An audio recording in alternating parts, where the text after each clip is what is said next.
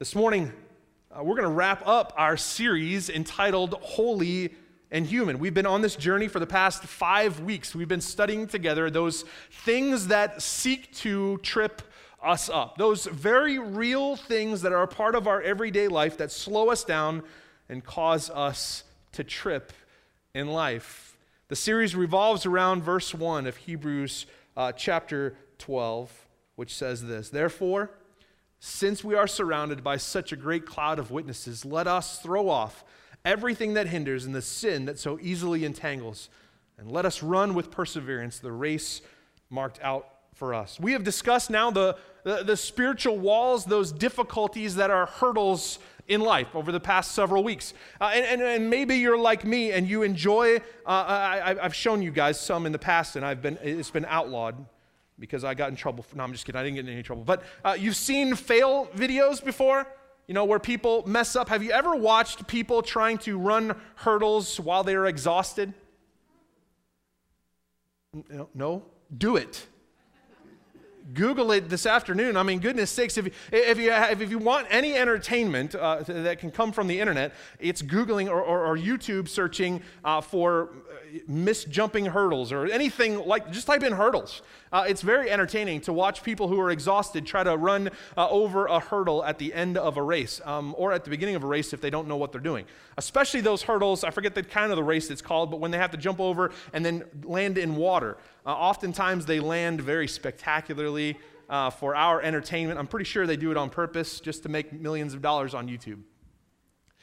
Our lives represent that reality very often. We face hurdles in life. We've been talking about the hurdles of disappointment, temptation, frustration, fear, and trouble in this life. We will experience those hurdles. They are not what ifs, they are whens.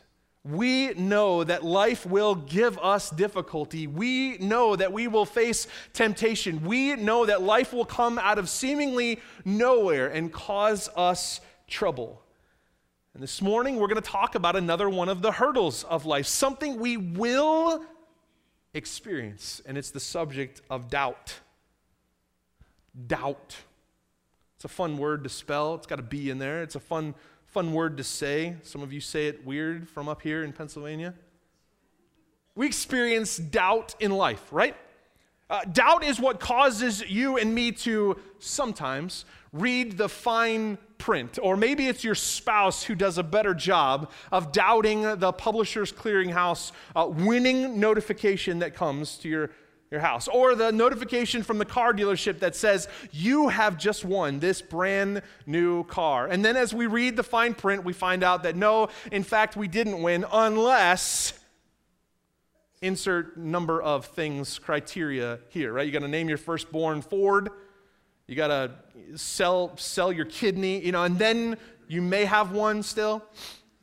Doubt is what causes us to read the fine print. Doubt is what causes us to say things like, that's just too good to be true when we hear something. Doubt is what causes us maybe to roll our eyes and shake our heads when someone in our relationships tells us their story, right? You see this face? This is a doubting face. When someone tells me something that's just a little bit out there, usually this face comes back on when they leave, right? Because I'm a pastor.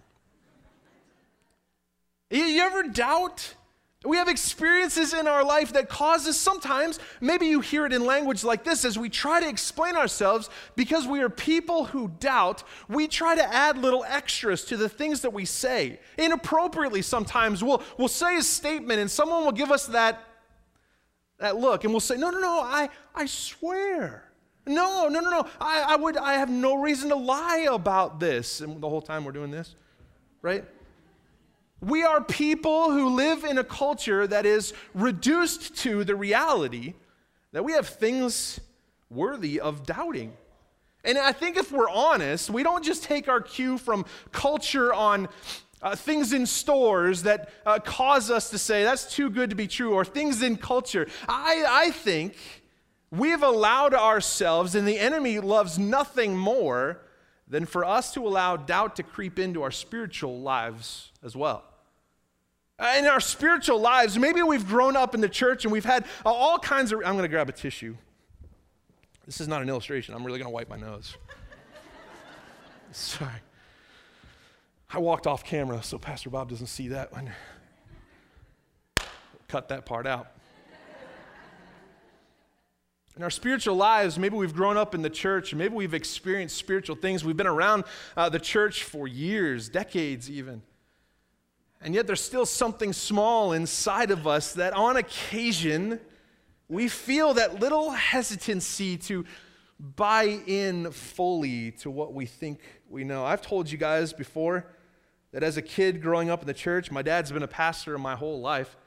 I've told you guys that as a kid, I was sitting in my room in upstate New York, and I sat there in my room and I was debating with myself whether God was really real, whether this thing our family was about was legitimate or not. And I told God that I'll believe in you if you'll just move my Bible from that side of the room to this side of the room.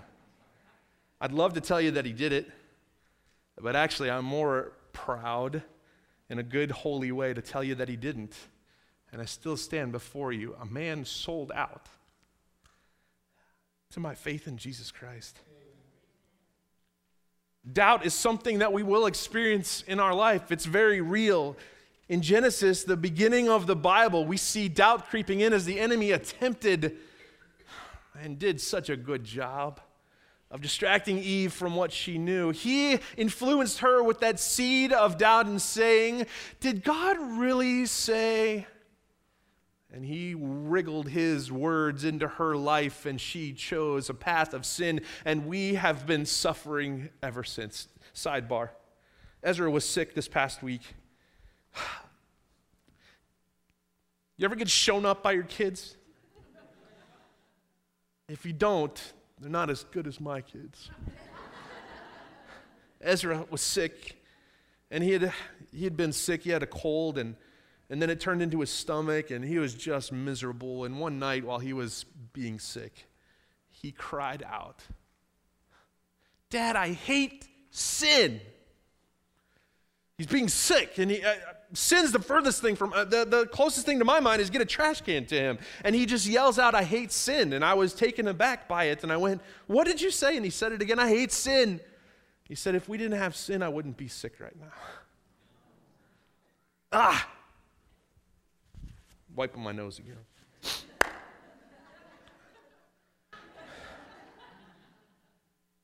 Doubt's a part of our spiritual lives. It's been influenced by the enemy. It seeks to destroy us. It seeks to trip us up. We have an opportunity as we face life's doubts to stand in opposition to it. Just like all of the other hurdles, we can actually jump over those hurdles and keep our eyes on the prize. Just like all the other things that seek to entangle us and slow us down from this race we are running, we can say to doubt, "Get behind me. Get away from me." We can learn to do that. And we have an ally in the doubt area in Scripture. Maybe most of you know the famous story of the Bible's most famous doubters. His name's Thomas. Most of us know his story and why we call him Doubting Thomas. We're going to look at a passage of John chapter 20. We're going to catch his part of the story in the Gospels, Doubting Thomas. But I want to give you a little bit of context before we read this passage of Scripture. This passage of Scripture takes place on Resurrection Sunday. This is after the culmination of all the sin and weight upon Jesus' shoulders. He had suffered and bled and died on a cross in front of the public sector. He had given up himself and was buried, and praise Jesus, he rose again. In the Scriptures, we have this beautiful picture that at least two of the disciples had gone to the tomb because they'd heard something's not right here. And they'd gone and they found an empty tomb. And so they're trying to figure out what in the world just happened. They're dumb, right? The disciples are, you read the Scriptures, the disciples are just dumb. That's the best we can say it. Jesus had told them over and over and over again what was to happen, and they still allowed their humanness to take over, and they didn't understand what was taking place. And now they are huddled together, these disciples, most of them, in an upper room, and Mary Magdalene has just told them that she also saw the empty tomb, and then she saw Jesus on the road. She saw him in the flesh, and so she's just exclaimed that to these disciples, and we pick up in their story in verse 19. Let me put it on the screen for you. John chapter 20, verse 19. That Sunday evening, the disciples were meeting behind locked doors because they were afraid of the Jewish leaders. Pretty fearless disciples, right? Suddenly, Jesus was standing there among them after he rang the doorbell, right? Jesus was standing there among them. Peace be with you, he said. Can you imagine? And as he spoke, he showed them the wounds in his hands and his side. They were filled with joy when they saw the Lord. Again, he said, peace be with you. As the Father has sent me, so I am sending you. Then he breathed on them and said, receive the Holy Spirit. If you forgive anyone's sins, they are forgiven. If you do not forgive them, they are not forgiven. Verse 24, one of the 12 disciples, Thomas, nicknamed the twin, was not with the others when Jesus came.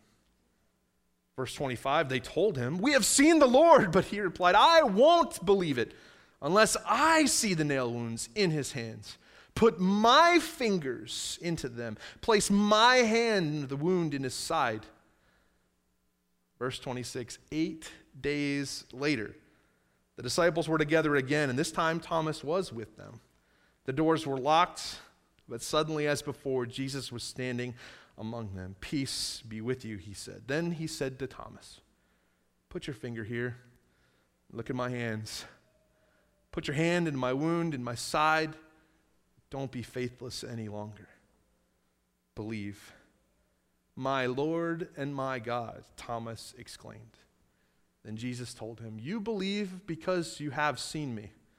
Blessed are those who believe without seeing me. Pray with me. Jesus, add your blessing to the understanding of your word here. Would your word impact our hearts and lives as we have prayed already? And would you continue to do the work you have begun? Amen. I read a quote that says, more than half of the world is deep within, just like Thomas, afraid to believe. Millions of people sit in our churches around the world, even on Easter Sunday, and hear the old, incredible story, wishing it were so, yet fearing it is much too good to be true. And I think this is true. Maybe this morning we don't conscientiously object to the truth of the gospel of Jesus Christ. Maybe we are not here, probably we're not here in opposition to the gospel. We're here because we believe to a point, we believe some things, we have collectively understood that not all of these people can be all kooky, as crazy as we look.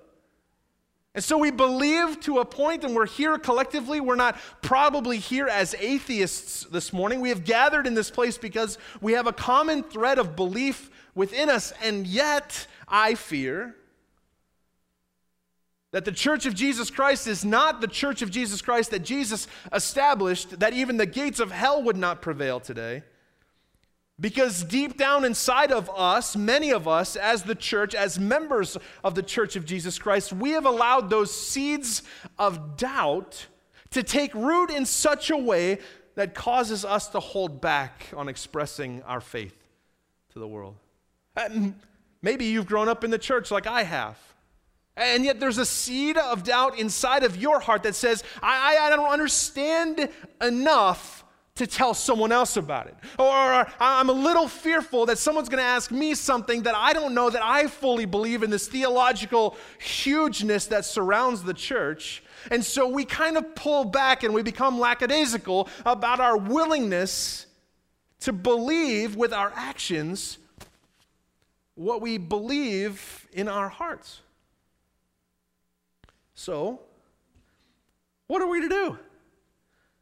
Are we just to agree, yep, I got doubts, I got to get through those. Hopefully those doubts go further away. Hopefully God proves himself more and more. Hopefully I experience something in this life that allows me beyond a shadow of a doubt. Hopefully God eventually, in my doubt, moves my Bible from one side of the room to another, and I can finally believe fully.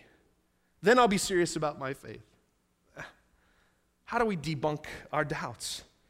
What safeguards can we put into place that can both protect and empower us in our faith? Help us to grow so that in those times when we do face the hurdle of doubt, we can be prepared to leap over.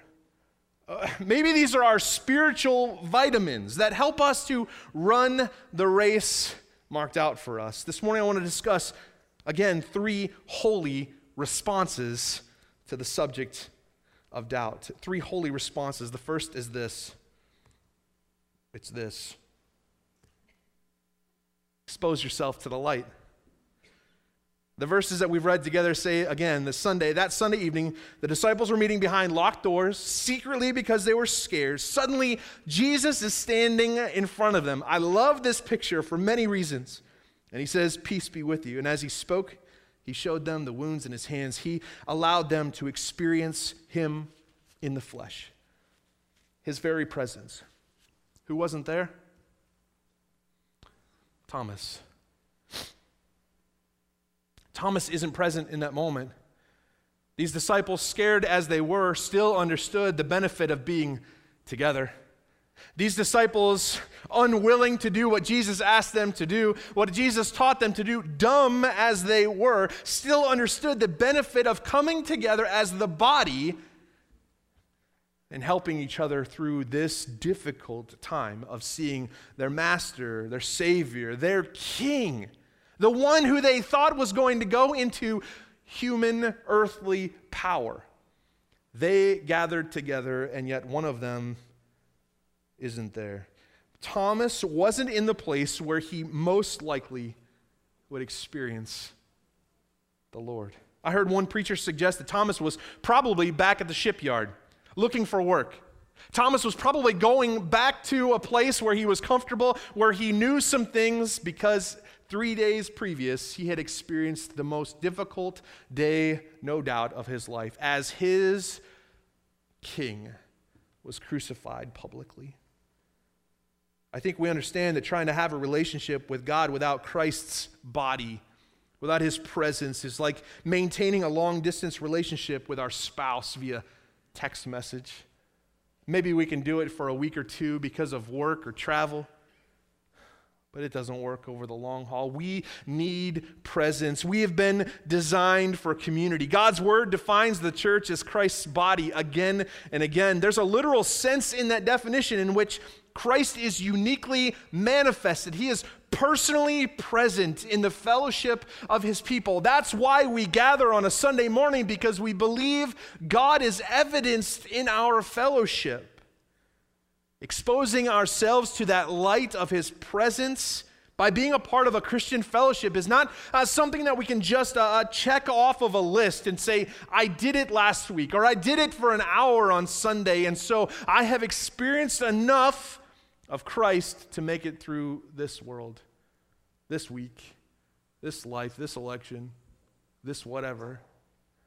We have to be people devoted to being people of the light, exposing ourselves as much as possible. Do we have our problems as the Church of Jesus Christ? Oh yeah. Is it still beneficial for us to be a people who congregate together for the growing and discipling that takes place, for the worship and the edification and the transformation that takes place in these seasons and these opportunities? Absolutely. I told First Service that one of my favorite things since coming here to Hyde, to be able to witness firsthand, has been how well Hyde Wesleyan Church does in many instances of being the church.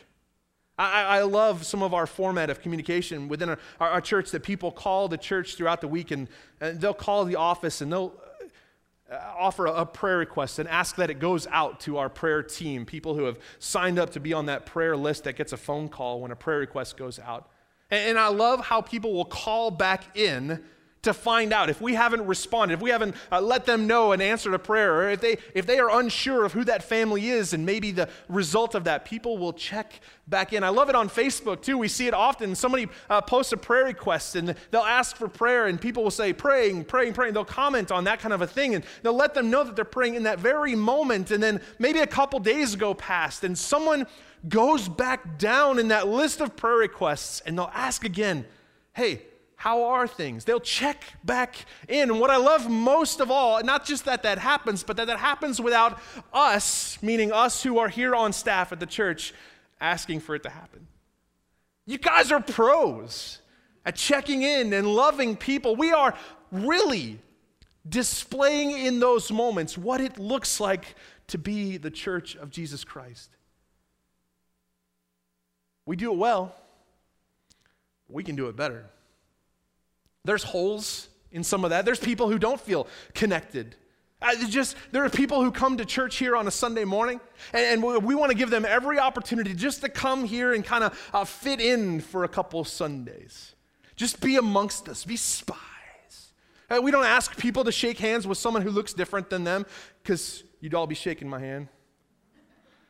Oh, we don't ask people to be singled out and say, oh, you're visiting with us this morning. Why don't you come on up here and play the harmonica or play us a little song?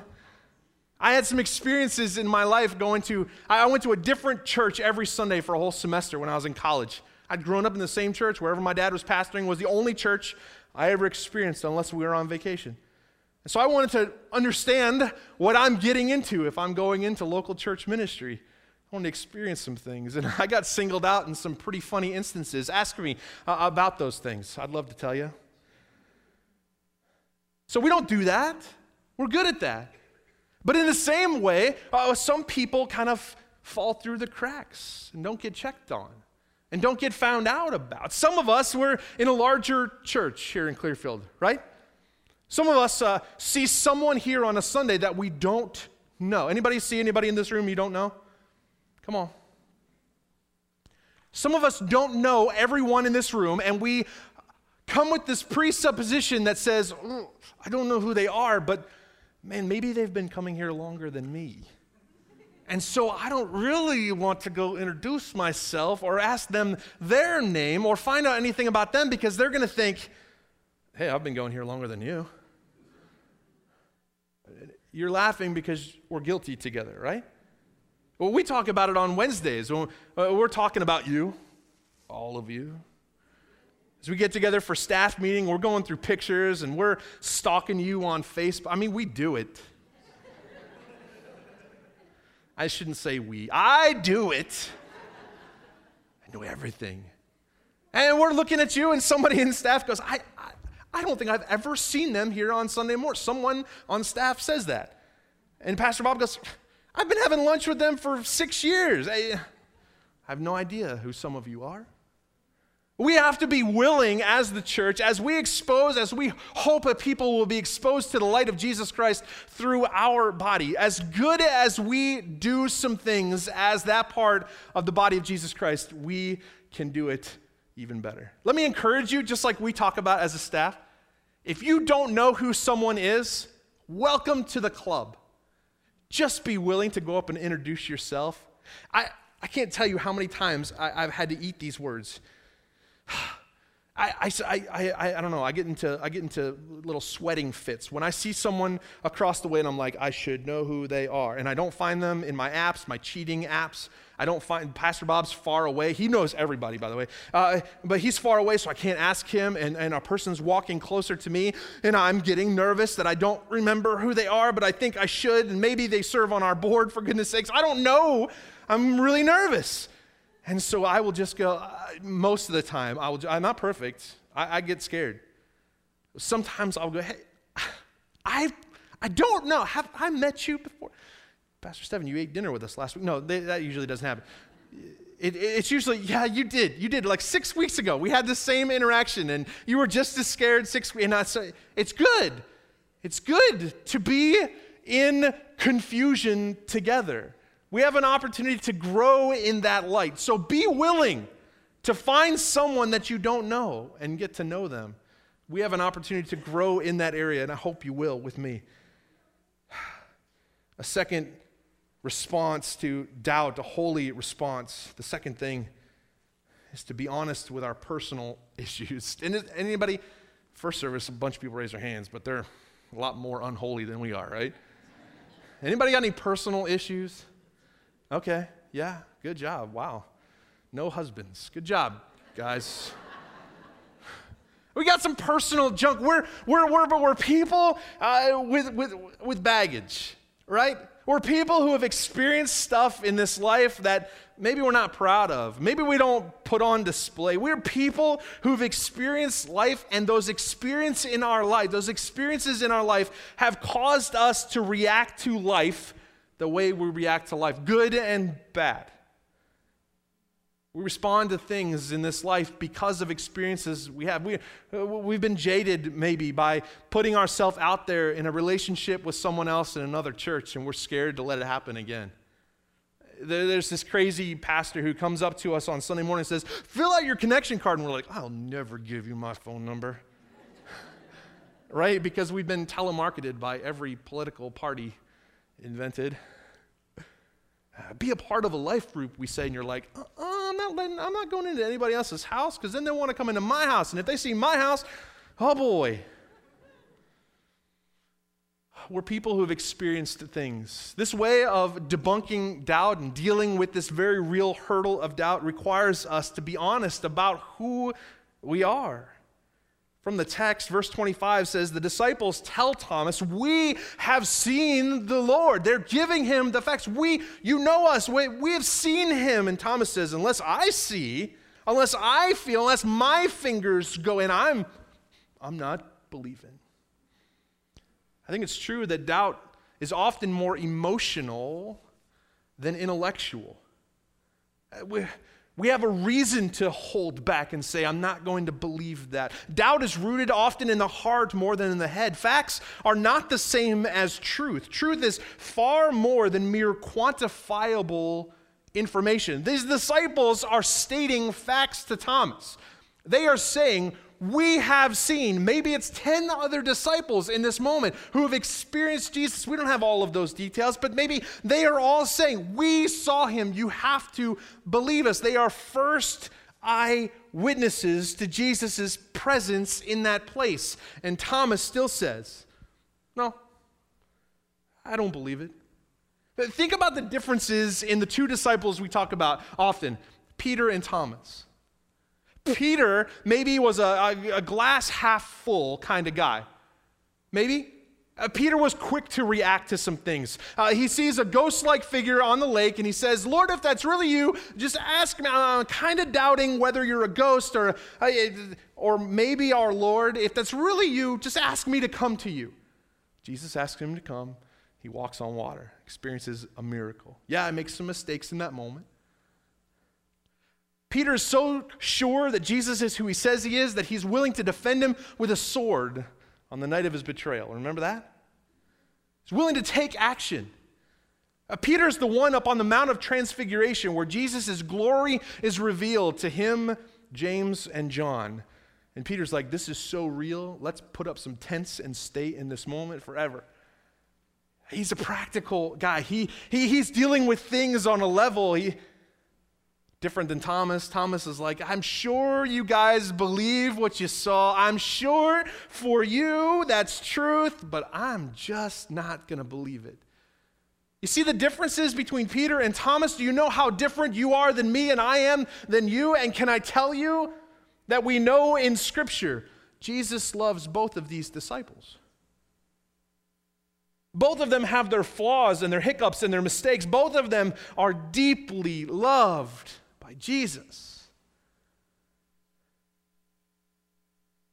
Let's be honest about our personal issues. Some of us have built-in biases. Some of us have built-in things, and we say things like, that's just the way I am, and I'm not going to be any different. Can I tell you some good news? Jesus changes the way we are. Some of you, I've heard in the past 2+ years of being here at Hyde, I've heard some incredible stories of transformation. Some of us are dispositionally awkward. right? It's just who we are. We've experienced some things that have just made us that way. Pastor Bob is famous for telling me again and again and again, if we only knew the story behind some people, if we only knew why people are the way they are, we would see with different eyes. And Jesus is in the disposition-changing business. Jesus is within a heart-change, transformational, identity-changing business. He wants to change us. Be honest with your personal issues. Third, finally, believe beyond the senses. Again, Thomas's reply to Jesus, or to the disciples, unless I see the nail marks, unless I put my finger where the nails were, put my hand in his side, I will not believe it. Can we admit that the optic nerve cannot be the sole determining factor of belief in our lives? Thomas shut his mind off to all other evidences of reality except what he could grasp with his senses. He saw Jesus die. In reality, seeing and touching are a small part of what we can know and believe with confidence. Jesus calls Thomas out in verse 29. Because you have seen me, you've believed. Blessed are those who have not seen and yet have believed. Who is that? You know, it's us. We haven't seen the physical representation of Jesus Christ in flesh. As much as I wish on Thursday nights in my life group that we could lock all the doors and Jesus would just show up and sit and drink coffee. Sheetz brand coffee. Holy. As much as I wish he could just show up, come through the back door, show up unannounced in the flesh, and all of us in that room would just go,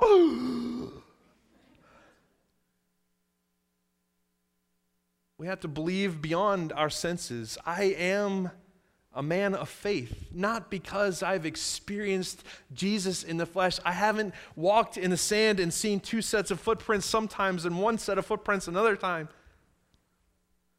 But I like the poster in the poem. I've experienced the presence of Jesus in my life in ways that I can't explain, in ways that don't make sense on paper, in ways that wouldn't hold up in a court of law, in a scientific textbook. I've heard stories and seen things in my years on this earth that allow me to stand firm on a faith that, yes, has occasional seeds of doubt. But in those seeds of doubt, I hold fast to the truth that I know.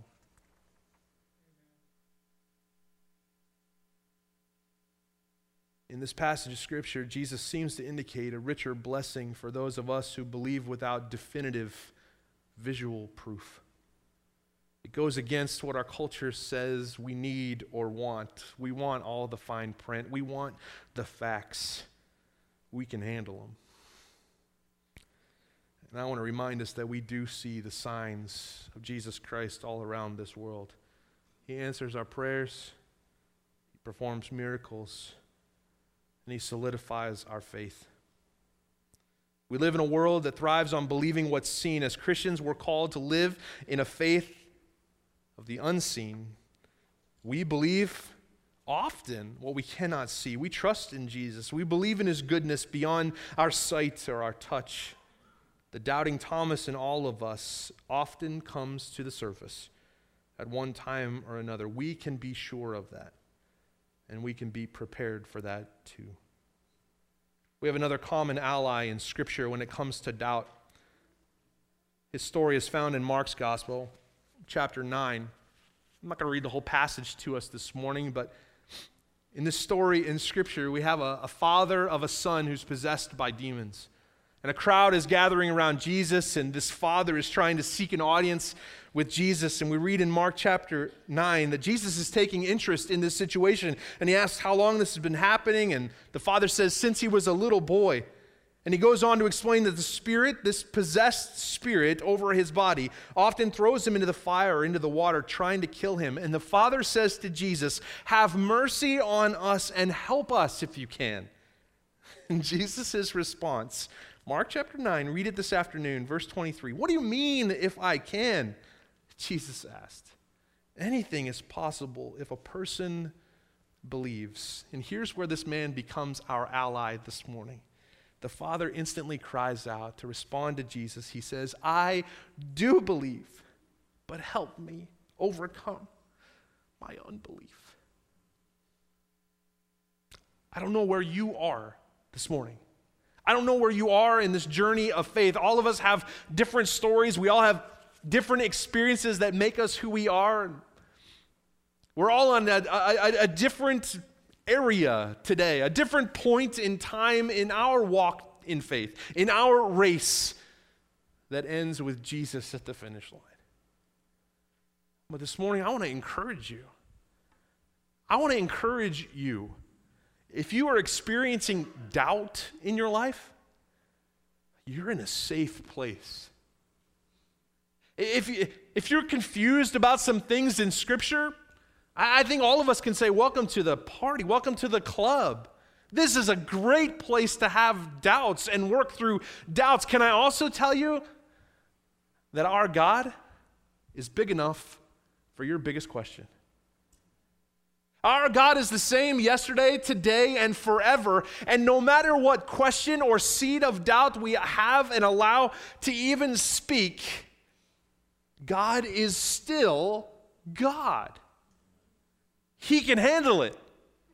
Can I handle it if you come into my office and ask me some question that makes me go, I don't know? But God can. He loves us. He's the same. And he gives us strength to face the hurdle of doubt. Would you stand with me?